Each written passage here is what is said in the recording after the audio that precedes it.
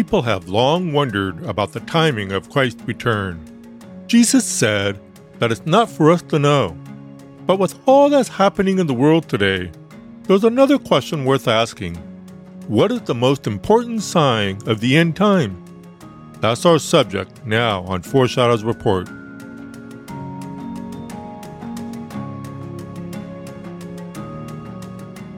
Welcome to Foreshadows Report, a podcast dedicated to helping people grow in their understanding of Bible prophecy. This is host Steve Miller. Each week, we look at what the Bible teaches about the end time, and we explore how today's events are setting the stage for what is to come. In Matthew 16:3, Jesus urged people to understand the time.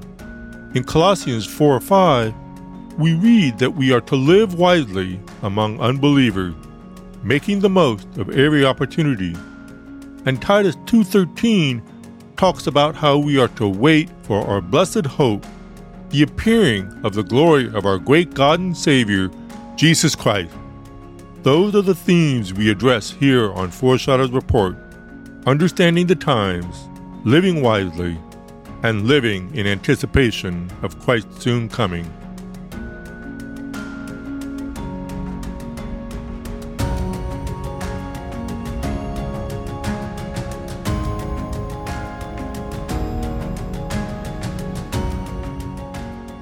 Scripture does not reveal when the rapture will occur. We have no idea when Christ will snatch up all believers to heaven, which also means we don't know when the tribulation will take place, nor do we know the day of Christ's second coming.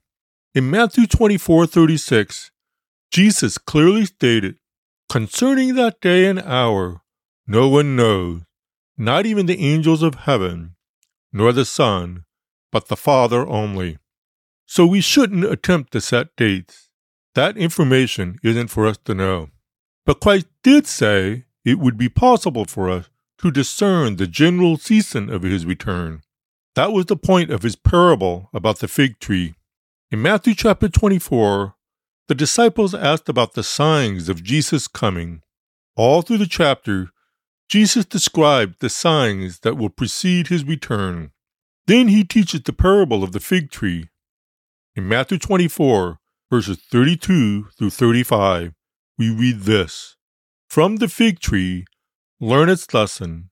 As soon as its branch becomes tender and puts out its leaves, you know that summer is near. So also, when you see all these things, you know that he is near, at the very gates." Jesus said that in the same way it's possible for us to know that summer is approaching, it will be possible for us to get a general sense of when the end times are approaching. There's a reason Jesus explained the signs that would precede his return. He wanted people to be alert.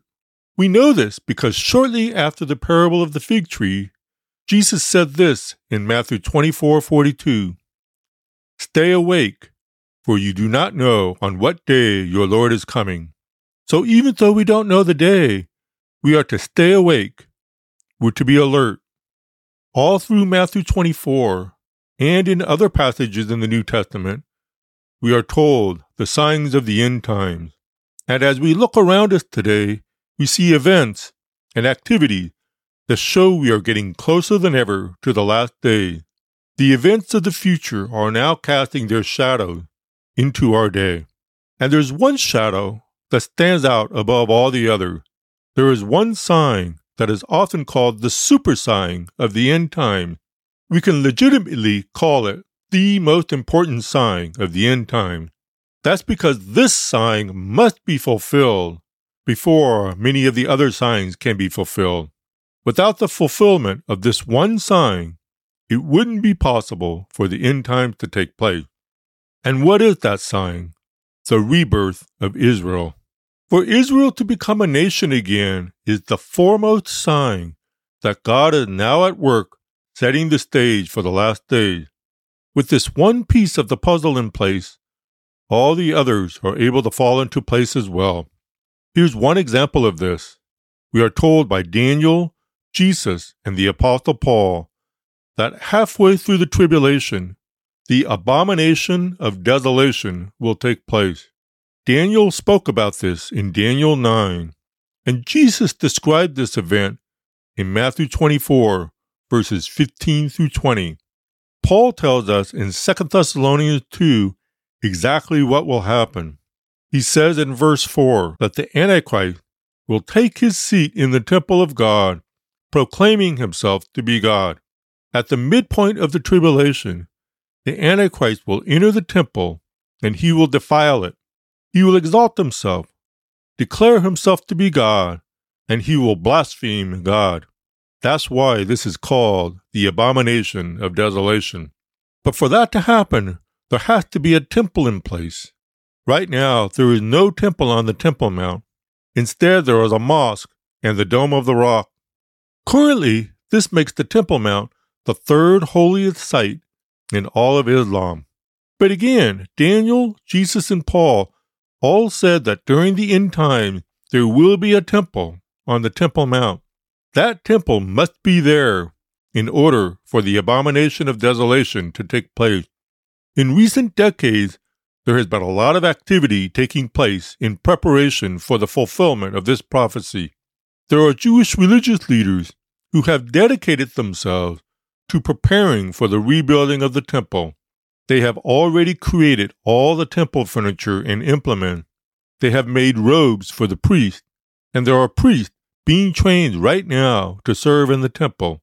Architectural plans have already been drawn up. Everything is on standby, ready for the time to come that the temple can be rebuilt. Now, if Daniel, Jesus, and Paul all said there would be a temple in place and that the Antichrist will defile it, then we know it's going to happen. God's past track record for fulfilling Bible prophecy is 100%.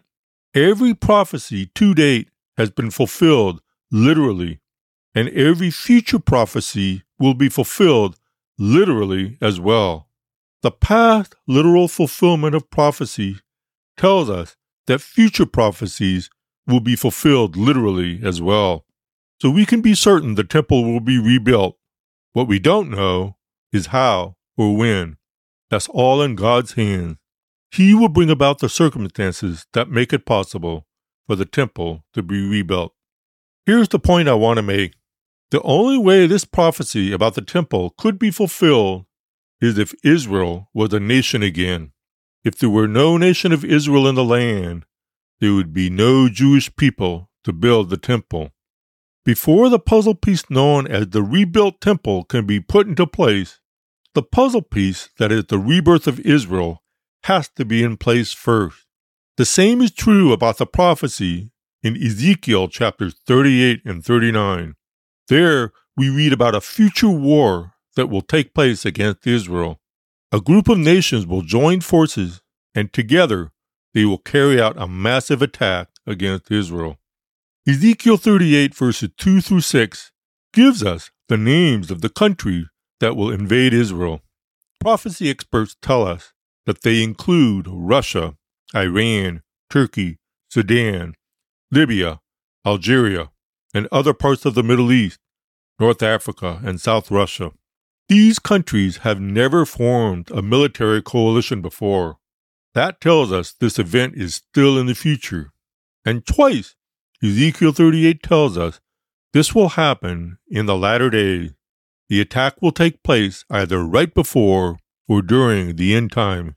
For any of this to take place, however, the nation of Israel had to be reborn. In fact, within Ezekiel 38, we find some amazing words about the rebirth of Israel. God explains in verse 8 that the enemy nations will go against the land whose people were gathered from many people upon the mountains of Israel. Its people were brought out from the peoples and now dwell securely. Twice, this tells us that the Jewish people will be gathered from the nations of the world, and they will come to the mountains of Israel. This is a clear reference to the rebirth of Israel. And one chapter earlier, in Ezekiel 37, we read the prophecy about the Valley of Dry Bones, which is a prophecy about the regathering and rebirth of Israel. So the prophecy found in Ezekiel 38 will someday be fulfilled because the people of Israel are now back in their land.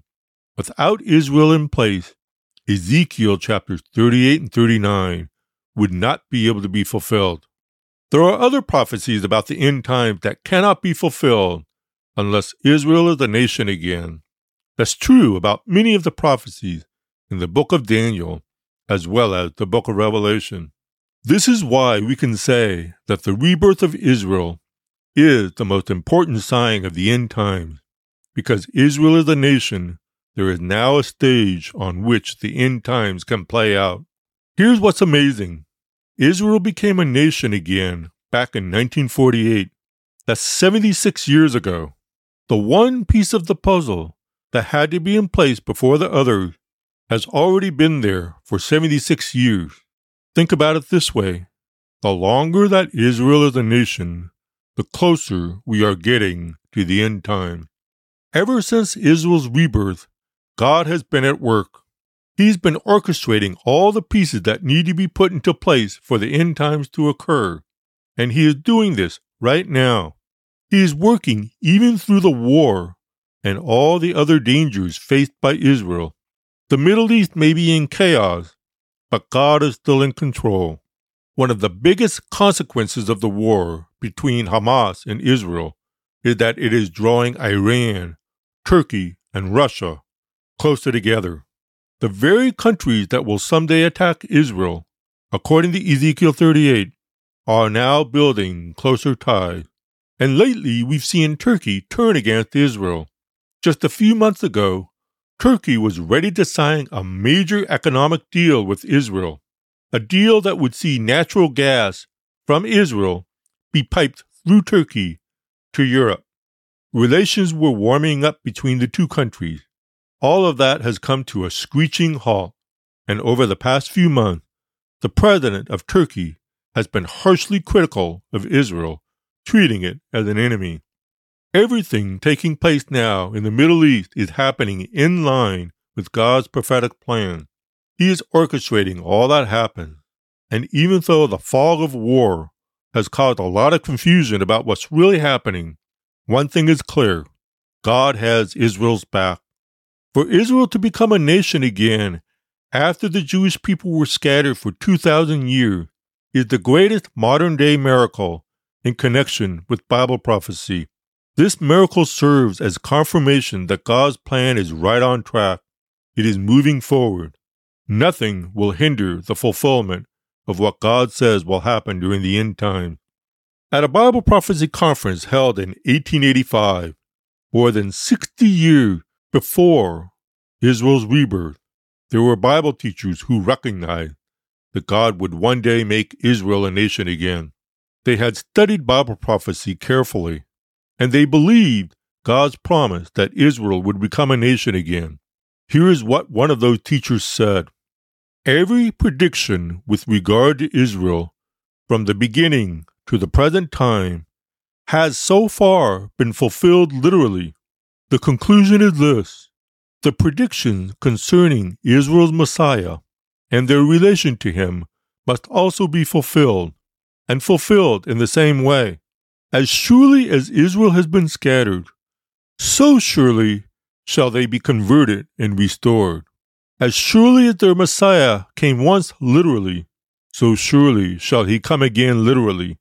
And the teacher concluded by saying, Israel is then a living sign and reminder to us all that Israel's king is coming.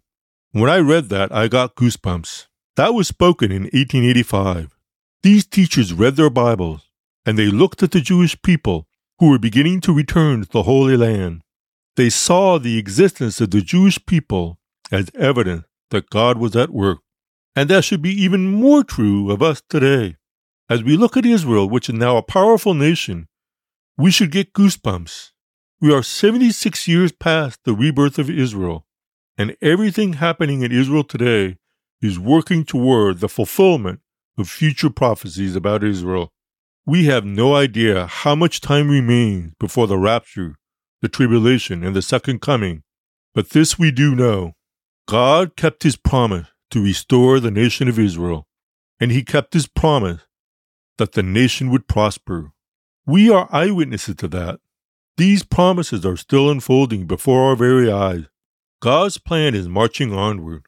The most important sign of the end times has been fulfilled. The rebirth of Israel is the super sign of the end times. And each day that goes by, we are one day closer to the next events on God's agenda. What can we learn from all this? God is faithful. He keeps his promises. He said he would regather Israel. That has happened. And he said Israel would prosper. There is abundant evidence of that. Because God has kept all his past promises about Israel in the end time, we know he will keep all his future ones. Every time we look to Israel, we are looking at proof of God's faithfulness. And we're reminded of God's promise in Isaiah 46:10, "My counsel shall stand, and I will accomplish all my purpose."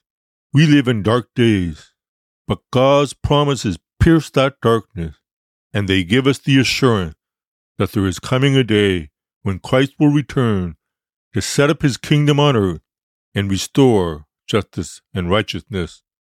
The most important sign of the end times was fulfilled in 1948, and we are still seeing this fulfillment unfold today. God has been using all these years to get the stage ready for the end time. Jesus said that when the branches of the fig tree grow tender, we know that summer is near. Similarly, because Israel has been reborn, we know that the end times are near. Today's nation of Israel is a living reminder that God will keep every one of his prophetic promises. Every time we look at Israel today, we can rest assured that we are closer than ever to seeing those promises fulfilled.